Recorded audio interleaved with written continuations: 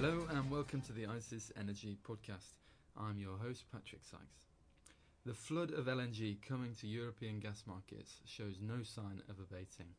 But how is it affecting price dynamics at the continent's hubs? I'm joined today by our lead TTF reporter, Alice Casagni, to walk us through it. So Alice, how are you seeing on the market this international supply surge reflected on the local gas market in the Netherlands? Yeah, so on the TTF we can actually see that it has had a strong effect both on prompt and on far curve prices. So on prompt prices, we've seen prices this February drop below summer prices in some sessions and generally be in line with summer prices, which is highly unusual because traditionally February is one of the coldest months in winter when demand should be much higher than in the other winter months. And for what concerns seasonal spreads, so on the far curve, the effect has been even more noticeable. So the TTF from summer dropped at a discount of around €3.30 per megawatt hour to the winter 19 product. Now, it's usual for summer prices to be below winter prices because demand in winter is usually much higher than in summer because of colder temperatures. However, this spread, such a wide spread, is unseen in the recent years.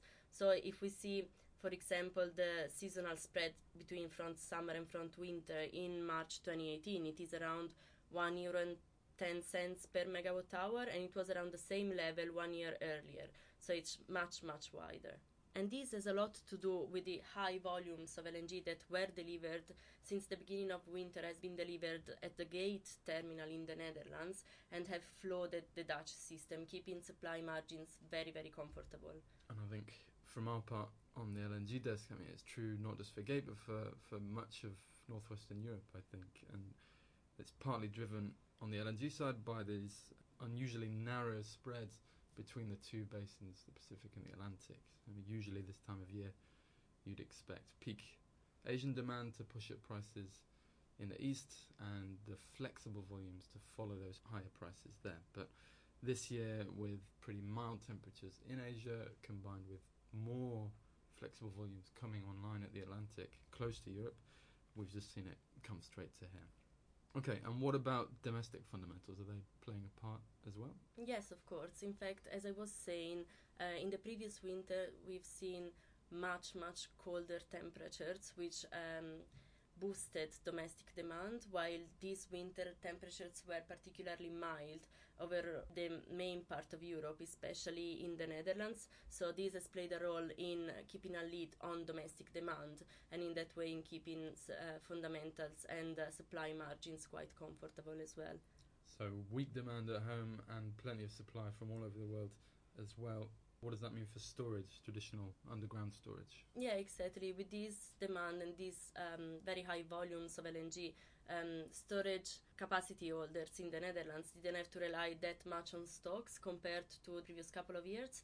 So right now we are seeing for this time of the winter, storage sites reaching record high. So in aggregate, Dutch storage levels are still around 52% full, so around 8 billion cubic meters are still in stock, and we are almost at the end of winter, and winter outlooks for the rest of the winter also point at a mild March, so it is very unlikely that we will come any close to storage levels at the end of winter 2018, and there is around the double of the amount of gas that was in stock at the end of winter 2018, which was around 4 BCM. This was the beast from the east when a combination exactly. of low storage levels. Exactly. 2 cold spells, one at the end of February, one at the end of March, and those 2 cold spells completely depleted storage stocks right before the beginning of summer. So this means that much lower demand for injections is expected in the next summer months, and this is what ultimately is pressuring the front summer contracts that much. This, and as you were saying before, global spreads indicating that high LNG volumes are likely to keep reaching Europe at least until the end of May. Brilliant. We'll leave it there for this week, but thank you very much. Alice, do check out our website if you'd like to find out more. It's www.icis.com. Thanks for listening.